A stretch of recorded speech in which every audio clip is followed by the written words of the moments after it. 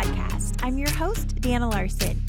This week we're with Keith and Sandy Mitchum of Mitchum Livestock, a custom cattle feeding operation in Cherokee, Oklahoma.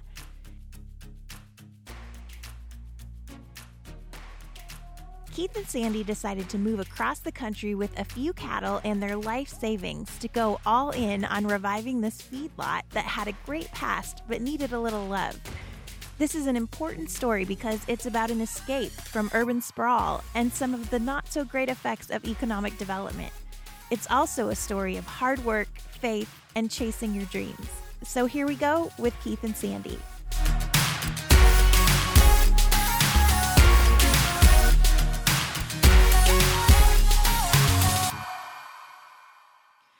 Well, we're here today in Cherokee, Oklahoma with Keith and Sandy Mitchum of Mitchum Livestock. Guys, thanks for being on the podcast. Thanks. Hi.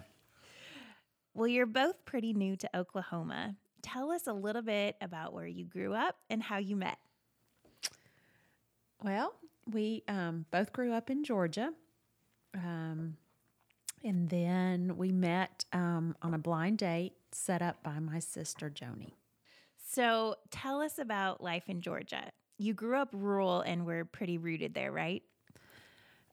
Pretty, I would say, yeah. I mean, our parents both lived, his lived across the street from us and mine was 25 minutes down the road. And we, In my place, my parents was a Centennial family farm, so it was, it was rural there at one time. Yeah. The where we lived was rural, but if you got outside the fence post, wasn't as rural as it used to be several years ago.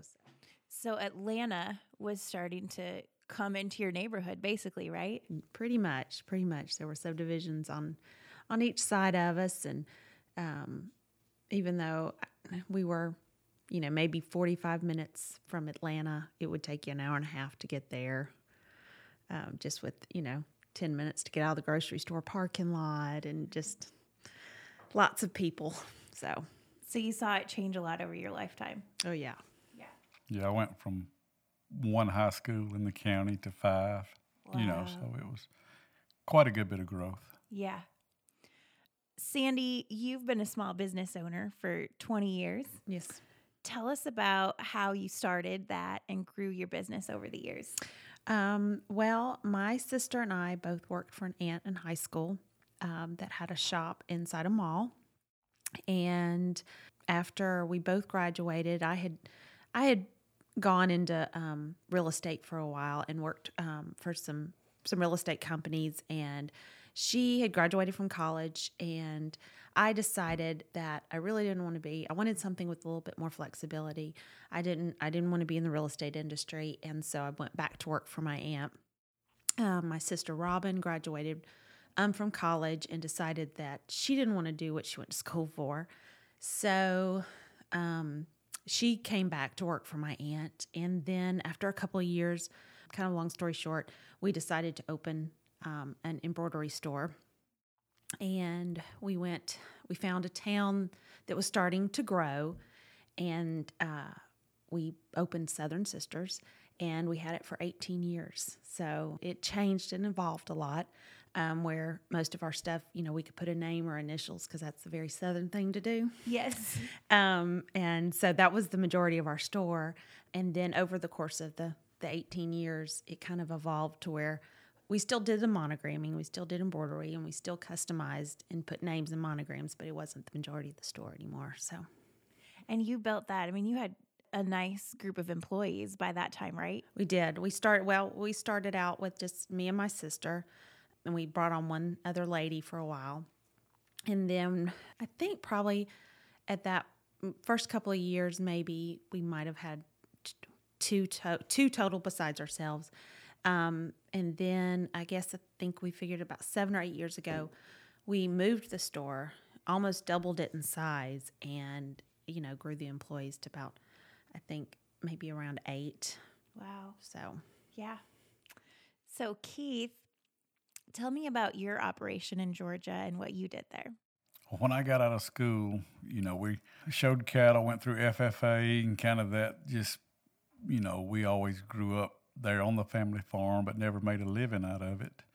So when I got out of school, talking about kind of the growth in our area, the availability of farmland wasn't as great, or pasture land to run cattle on. So I had the opportunity of leasing a pretty big farm pretty close to us.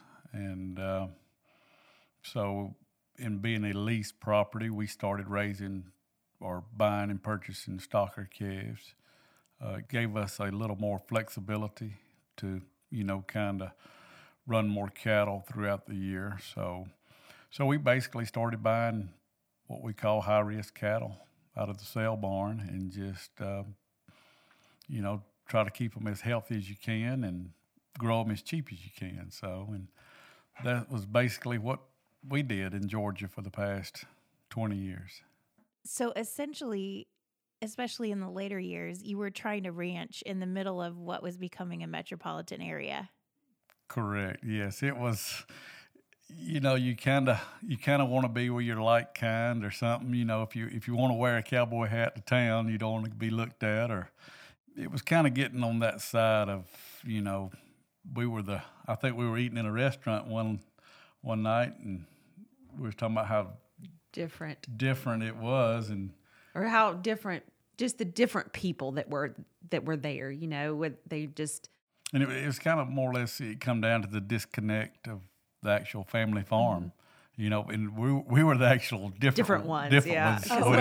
You're just looking around the restaurant and looking at what, there was different cultures and different types of people, and, and just all walks of, life, different people.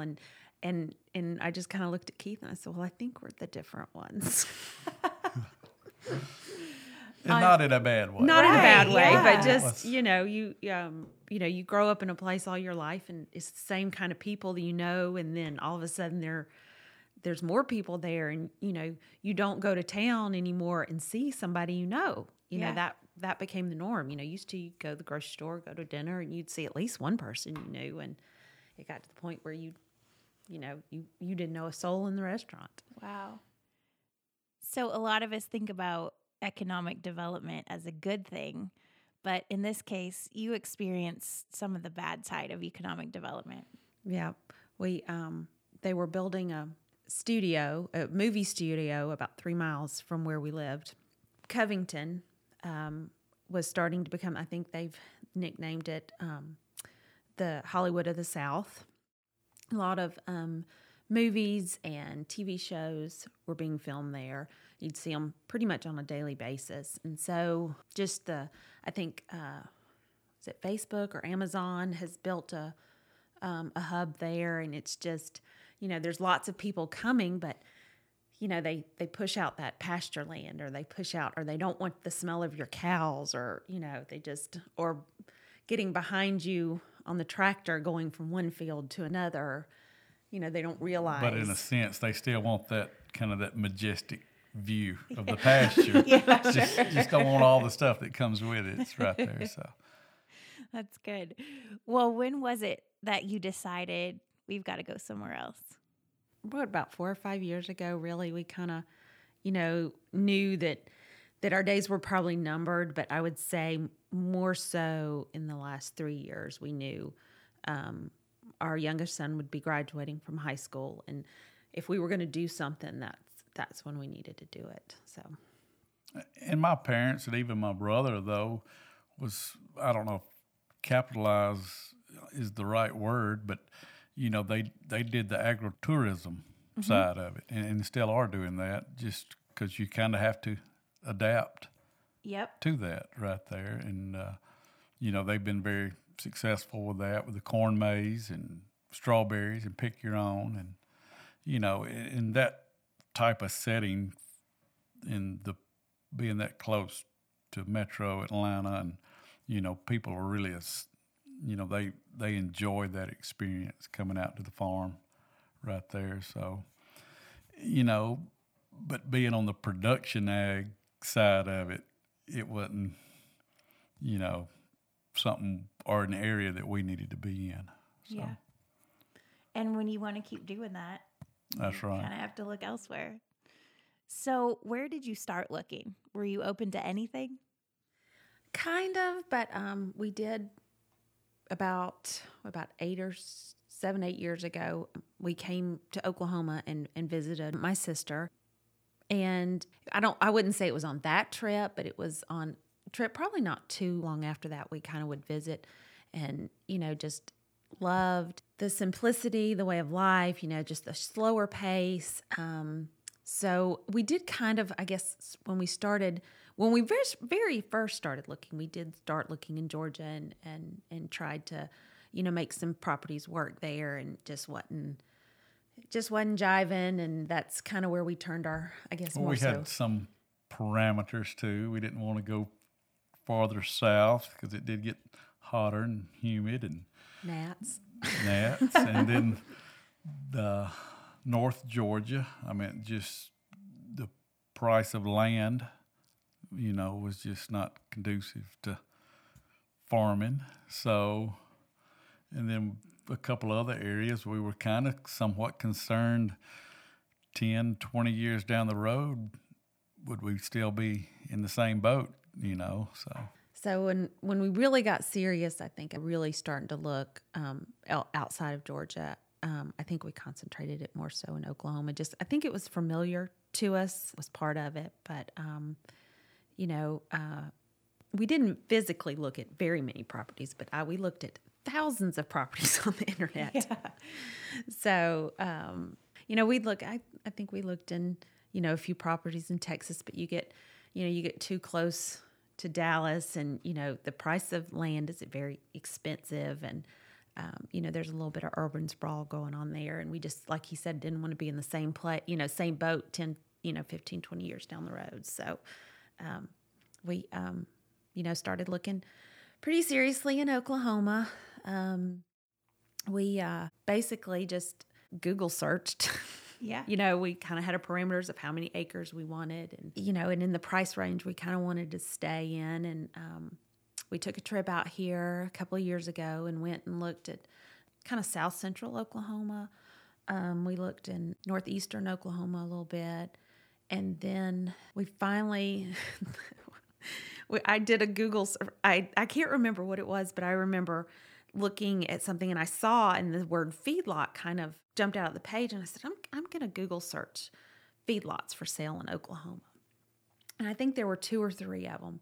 One of them was a fairly new facility out, and it was way over our price range. One of them I think had actually been sold, and then it was, we found this one in Cherokee, and I remember handing it to Keith, and he's like, how'd you find this? And I said, Google. Yeah. And so I think we called on it and, asked a few questions. And I think God had a little bit to do with it. I would say God had a lot to do with it. We had never really been west of 35. And so really wasn't even looking in this area because it wasn't familiar to us. Sure. So it's kind of looking back, it's really a funny story how we ended up in Cherokee. God's hand was definitely, because, you try to tell the story and you just can't even convey. People say, well, how'd you find Cherokee, Oklahoma? Google search. Literally a Google search. Yeah. So I think, just looking back, how the pieces come from us trying to buy property in Georgia to here. That just how things didn't fall in place that we thought wasn't falling in place was actually leading us here. So pretty neat. And even the timing of it, it was, I get what I would say a year or so ago, we decided that we were going somewhere. We had decided that we were going to put our house on the market in the spring. We were going to pretty much sell everything. And if we didn't have a place to go, we were just going to go to Oklahoma, rent a place, and find some jobs until we could figure out what we wanted to do. And then when we found this place, we came and visited. Well, the first time was in November a year ago. It was the week of Thanksgiving. We drove here. We stayed at my sister's house, spent the night there, got up the next morning, drove to Cherokee, looked at this place, drove back to Pawhuska, stayed there, and got up the next morning and drove back to Georgia. Wow. So that was crazy, but we did it, and we kind of mulled over it and looked over it and decided that we were gonna put an offer in on it. And the process started in November. We were kind of back and forth, just with the ownership of the property and some of the legalities of it. Just kind of took some back and forth, and there was a lot of channels to work through. It was just, and at the time we were so frustrated. Like, why can't we, get this done? I mean, it's, but like, it was one of those things you were looking back going, not my time, his time. He knew our timeline better than we knew our timeline. And so that was in November. We came back out here in February and finalized a contract. And then we started the financing process of it and went with a company. Everything was fine. What was it, about a week before, we were due to close or something. I can't remember. The bank's like, oh, we changed our mind. Oh, man. It was, we're like, okay, now what do we do? And then Keith called a local bank here, and they said, sure, we'll do it. We're like, what? That easy? We've been, jumping through hurdles and,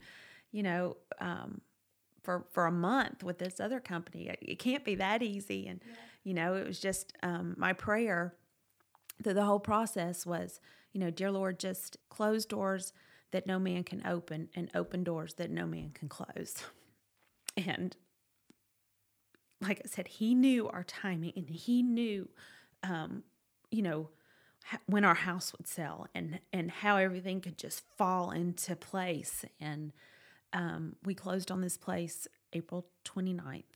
And I mean, he has just blessed us immensely from start to finish. And it's the coolest story to just look back and see. So. And probably one of for me, confirmation that we were supposed to be here. The president of the bank come by one day that did the loan for us, and she said she sat out there at the end of the driveway and prayed for a godly couple to buy this place. So. And it happened. So. Man, you're making us all cry. Yeah, it was the weekend. No, it was the weekend we moved here. It wasn't the weekend we closed on it. It was Memorial Day weekend. She came by to check on us and, and told us that story. And it was like, just gives you chill bumps to know that just how all the pieces have fit together. And, when you move to a town that you have, nobody. We didn't know a soul here, not one soul. And a neighbor. So Keith was here. We closed in April. Keith moved here pretty much in May. I had to stay back in Georgia, sell the house, pack the house up, get all those things done. So he was pretty much here by himself. And this place had been neglected for the last several years and needed a lot of work. So Keith came out and he started just kind of piece by piece trying to put some things back together. And he went to church on Sunday. He said, I'm going to church. And a guy said, well, let me take you to lunch. His wife was out of town. And I will never forget, he texted me and he said, he went to church and he said, I'm going to lunch with a guy. And I said, well, I guess that's better than you going to church. Going to dinner with a girl. So we just kind of laughed. But that man has just, he is, become one of our dearest friends. I mean, and then that just kind of, then he introduced us to someone else. And I mean, anytime we need help, I mean, we have friends and neighbors that just come by and just, well, what can I do? You got a load out there that needs working and, you need a hand, and they all jump in. And one of, part of that prayer was that, send us friends. We don't know anybody. Yeah. We don't have any family, in this town. So you got to have friends, and the Lord has blessed us there as well. I mean, it just Not even a year in. Mm-mm. Yeah. And that guy, that particular Sunday, I mean, he took me to businesses and different folks, just all in one day right there. Wow. Been there eating. The funny part is, he said, "Where you want to go eat?" And I said, "I've been eating sandwiches, been here by myself." And we went to Subway. So. That's good. But definitely a blessing. Yeah. So you sold a lot of your stuff. Mm-hmm. And what did you actually bring here? Did you bring any livestock? We brought, I call them the retired showgirls. We brought 5 of my son's show heifers and 1 calf on a trailer and 2 horses. That was it. And 2 dogs. And that was somewhat of a blessing too, because we were able, because this place did come with all the equipment. So in a sense, we sold every piece of farm equipment except for just a handful of things. So in Georgia, so that helped us with, somewhat in the move too. Yeah. So it was. Because you look back trying to move across the country,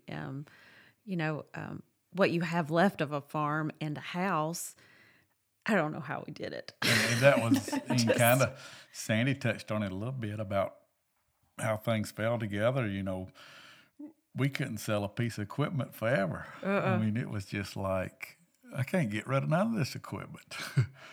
And the guy I actually leased the farm from ended up buying it all. Wow. He decided that he wanted to continue growing hay and doing that. So we had the hay equipment, so he bought it. So it was, there was things, you get so frustrated, and then, God just says, let me show you this. And you just stand there and you just are in awe. Wow. So How does this operation differ from what you were doing in Georgia? The biggest thing, I guess, is it is a confinement operation. Back in Georgia, we were able to turn cattle out on grass traps. So, they had the option of grass, or we did supplement them with feed. So, but here, it's just like, Sunday afternoon, whatever they're going to eat is what you're going to give them. So that's probably the biggest thing. We still get a lot of cattle out of the southeast. So we're still dealing with the same type of cattle. It's just we're doing it more on a confinement. So that's probably been the biggest challenge. And we got a good nutritionist now that we're working with. So that's helped me a lot right there. And then dealing with some different feed products, things like that. But that's probably the biggest difference. Yeah.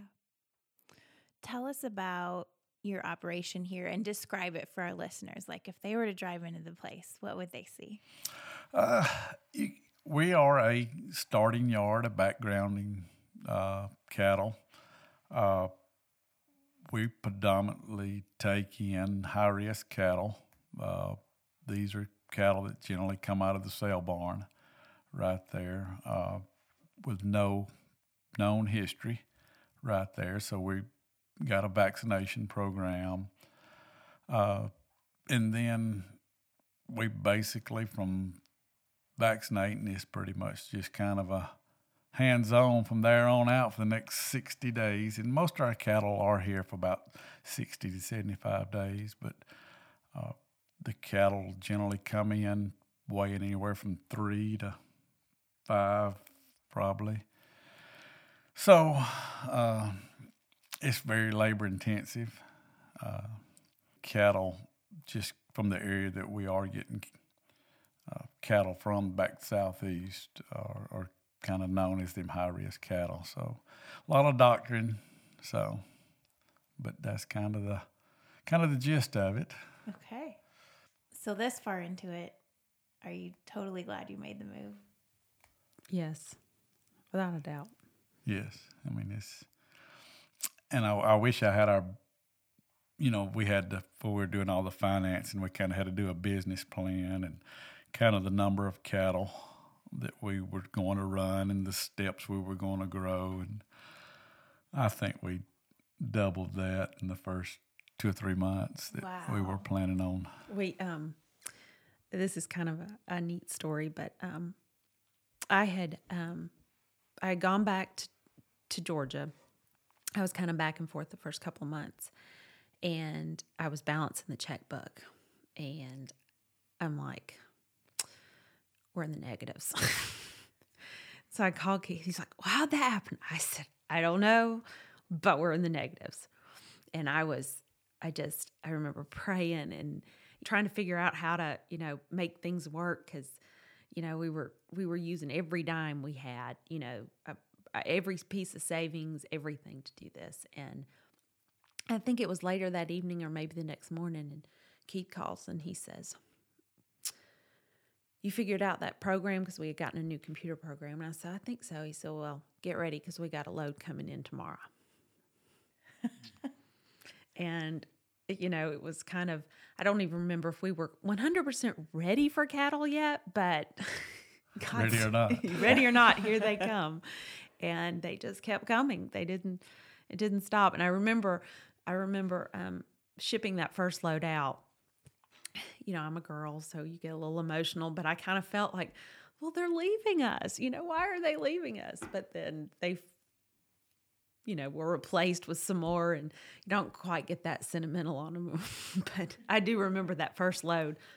In any time, I mean, there's been a couple of times where, we've been very, my prayer was always, dear Lord, let us spend our money wisely, and, just put it in the right places. And, there was at one point where I remember looking at, what the banknote was due and our taxes were due, and, how the checkbook had been going up until that point. And I was like, dear Lord, I just don't see this. I said, I know that you brought us here for a reason. I know you're going to take care of us. And it was about a week or two before Christmas, and I was going to go back to Georgia for a couple of days. And I was, balancing the checkbook and doing different things. And I looked at the ending balance, and I was like,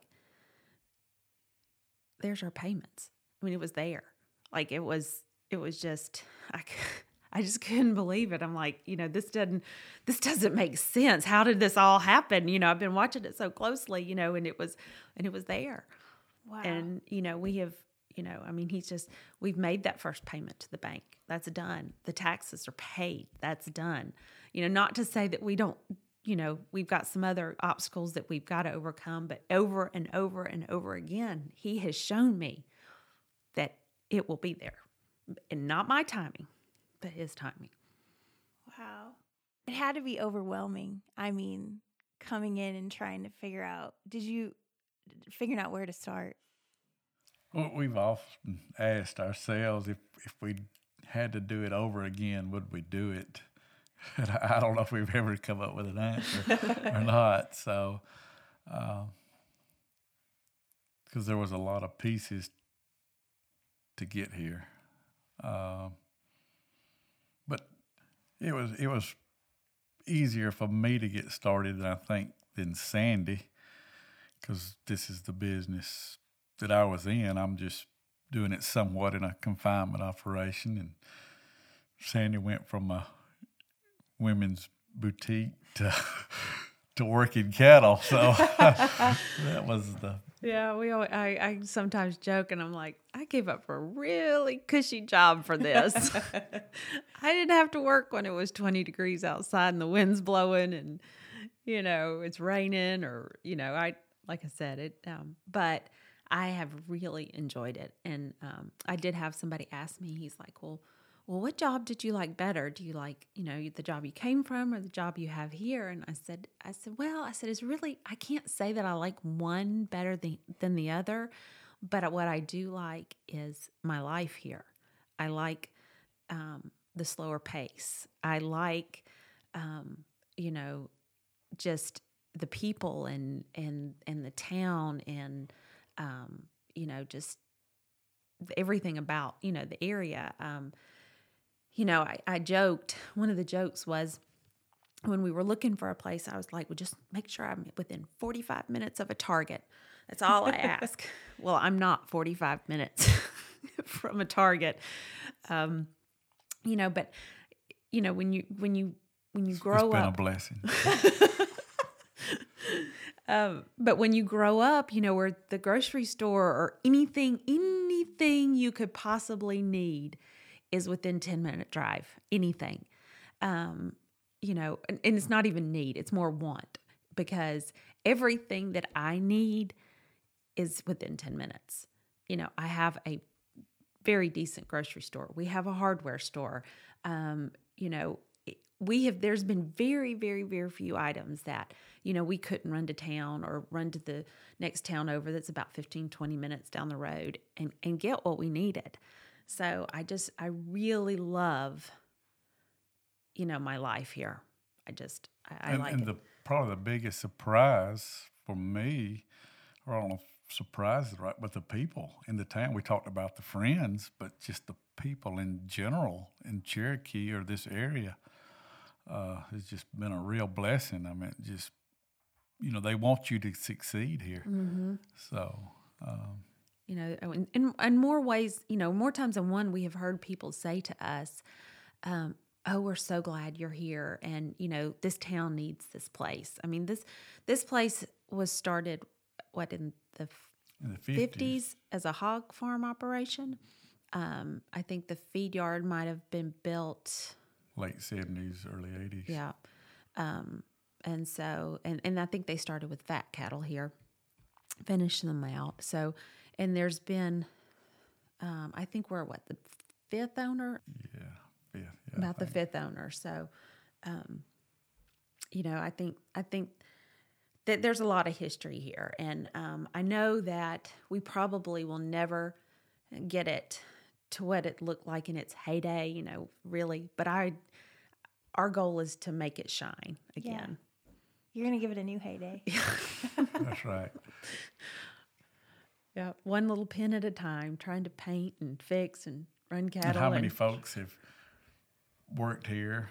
And yeah, I don't just the different stories you hear of. Yeah, one guy brought some cattle and he said, I got married right here at this spot. I didn't get him to elaborate on it, but yeah, I mean, and if the person didn't work here, there was somebody in their family that did at some point in their life. So it's really a neat place. It's just it's a cool place. And I've had one guy say, well, I've worked, we had a guy help us out one weekend, and he said, I've been at a lot of feed yards. He said, this one is really nice. And I'm like, really? Because, it's got some age on it. It needs a new coat of paint. It needs, a repair here and there. But the bones of it, and that was kind of one of the things that, helped us make our decision. It needs a lot of work, but the bones were here, and, the facilities are just a neat place. And the location, I mean, we've gotten cattle in from New Mexico and Virginia and Georgia Texas and South Dakota. So, I mean, just kind of the hub right there. Yeah, you don't go out too often and look out at the road and not see a cow truck come through here, up and down the road. So that's to me, it's just cool. So yeah, and this place has the potential to provide a lot of jobs, right, as you keep growing it. Yeah, and we're probably just using about half the pens right now. So, we're going to kind of grow it slow because there is somewhat of a learning curve. So, and we got a little faster start than we had planned. So, we were talking about, we had said we were going to do this many cattle, and all of a sudden we were twice that many cattle. So, we do know that we do need to figure some things out and make sure we do it right, because that's important to us. I mean, it's very easy in this business, I think, because everything's done almost on a handshake. And, your character and your reputation is all you have. Mm-hmm. And, we do, a lot of custom cattle and we, I made the comment one time, I said, well, we treat those cattle like they were our own. And Keith chimed in, he said, no, Sandy, he said, we treat those cattle better than our own. We want to be able to lay our heads down at night and know we have done the best job that we can do. What advice would you have for somebody thinking about doing something similar, like literally putting it all in on a new dream? Check your faith. Yeah. That'd be the first, I think. Yeah. Well, I will tell you, our inspiration came from a Sunday school teacher that we had before we moved. He was around our age and had a landscaping business, and I think a pretty successful one. But that's not what he wanted to do. He wanted to be a pilot, and he became that pilot. He, risked a lot of things and put a lot of faith out there, and that's what he's doing now. And I think that kind of started our little, we'd always dreamed of having our own place because we had leased for, pretty much our entire, operation was on leased land. And, we wanted our own place. We wanted a place that if our kids decided that this is what they wanted to do, they had a place to do it. And so that was, I guess, really our dream. And I don't know that we could have done it before we did it. People how would you advise? I would say, once you get that dream, start chasing it. Don't wait till you're 45, 46 years old. I think it's scarier then, because you're supposed to be pretty stable then, and at that point in your life. And we're both 45. Well, we're older now. Wow. That started at 45. You're older. Just a year. I'm still 45. You're still, yeah. But I've always said, well, you're 45 years old, jumping off a cliff, but I think I read in the Bible the other day about, committing your plans. You always say God's will, but, he's the one that gives you those dreams. You don't just make them up on your own. And if it's going to work out, if it's going to, not to say there's not going to be a bump here or there, but you're not going to have to force it. You shouldn't have to force it. And that's when you really know that, you feel that peace about, that window open or that door open.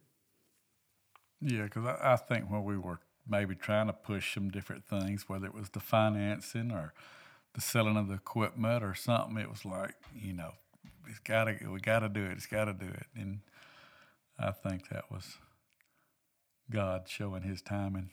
It was just because, and like you said, like Sandy said, it'll come naturally, and you'll know it's not forced. I mean, and that gives your, if you got a dream and you kind of want it wrote out a plan,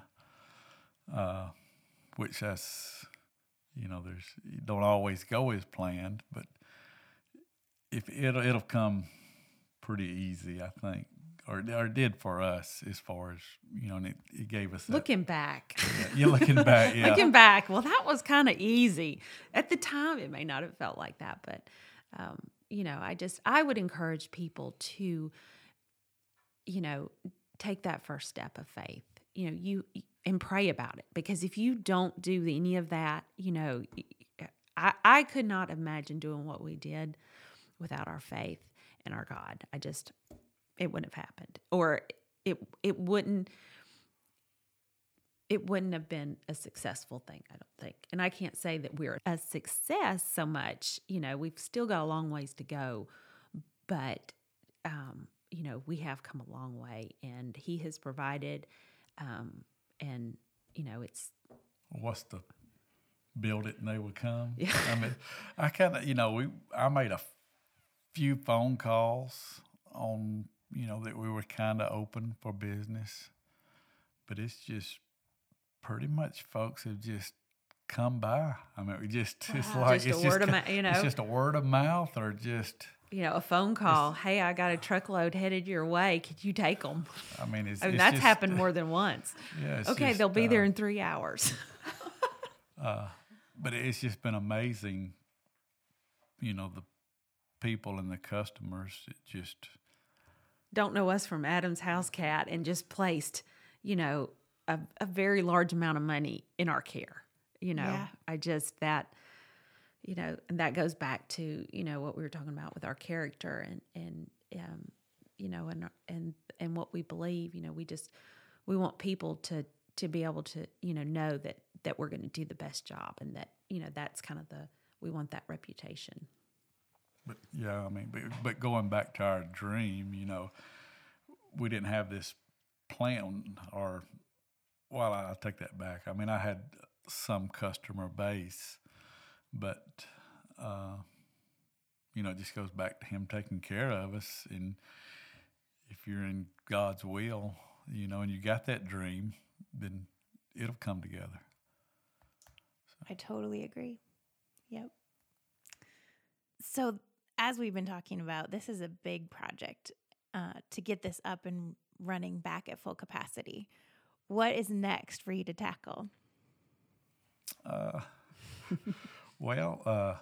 We did, before purchasing the property, I did contact one of the previous owners and tried to find out as much, about the property as we could, because we were 14 hours away.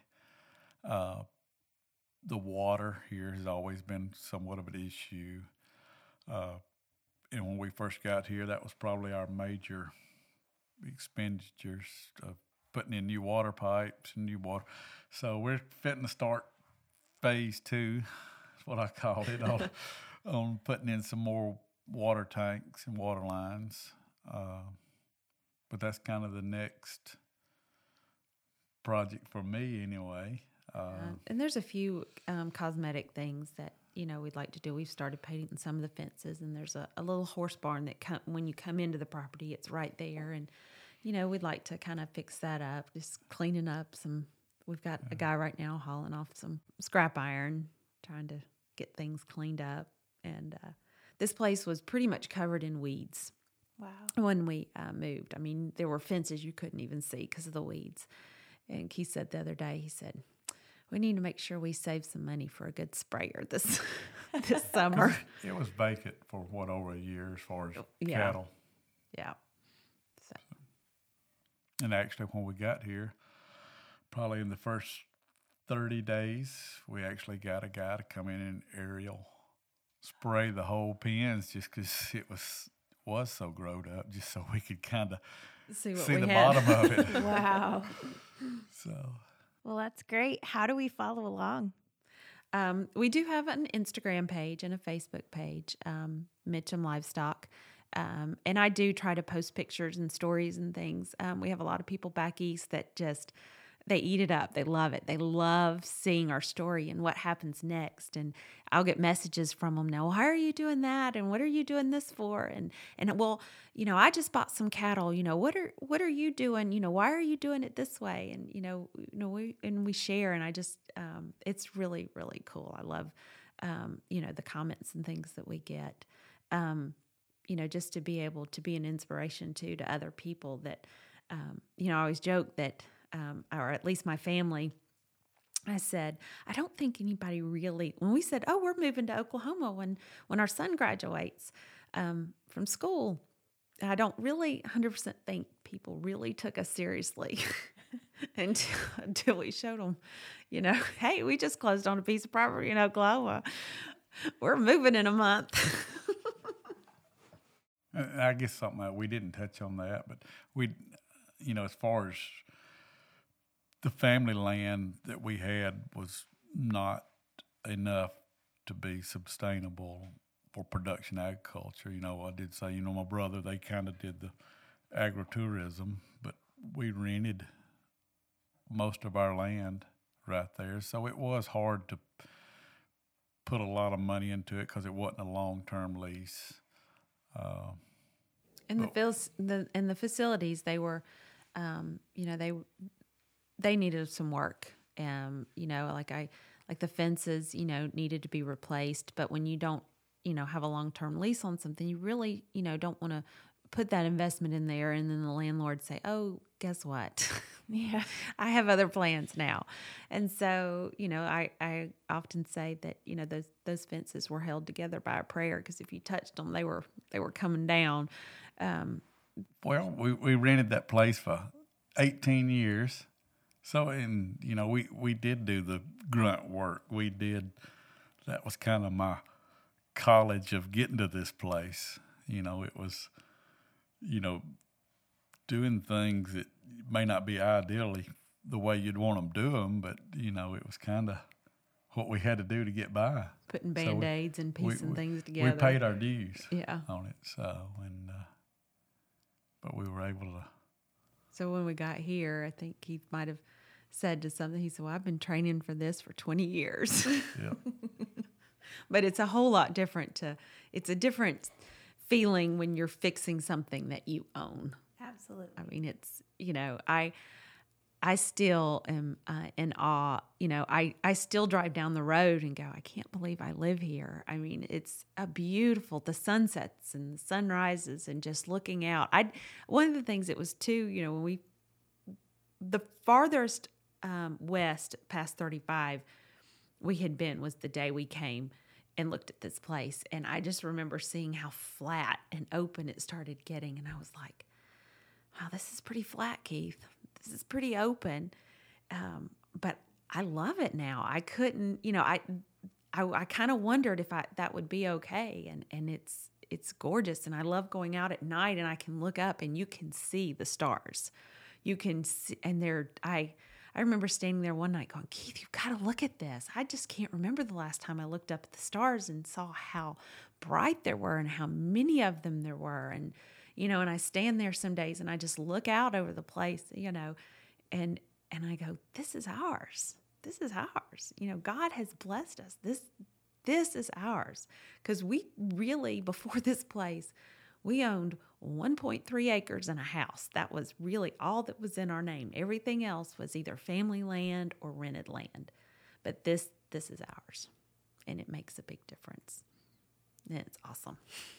Makes you put a lot of pride in it. Even when you get that water leak on Sunday morning trying to get to church. Got a new water leak. Oh, Keith, it's our water leak to fix. Well, guys, thank you so much for being on the podcast. I love your story. It's so inspiring, and I can't wait for other people to hear it too. Yep. Well, thank you. Thanks. This was fun.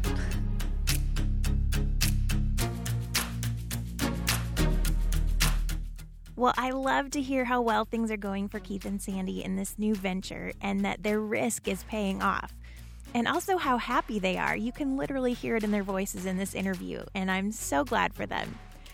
I'm also so excited to tell you about what might be one of the best things we've done yet, Cultivate by Rural Revival. This is our new online membership group focused on growing your business and reviving your town. So if you're a small business owner, a chamber director or board member, or someone who is focused on bringing life to your small town, this is where you'll find valuable tools and strategies, as well as inside access to successful rural entrepreneurs and leaders who are making a difference. Go to ruralrevival.co/cultivate for all the details, and I hope to see you in the group. Thank you to Keith and Sandy for being on the podcast and inspiring us all. And thanks to you for tuning in. We'll be back next week. Have a great day, everybody.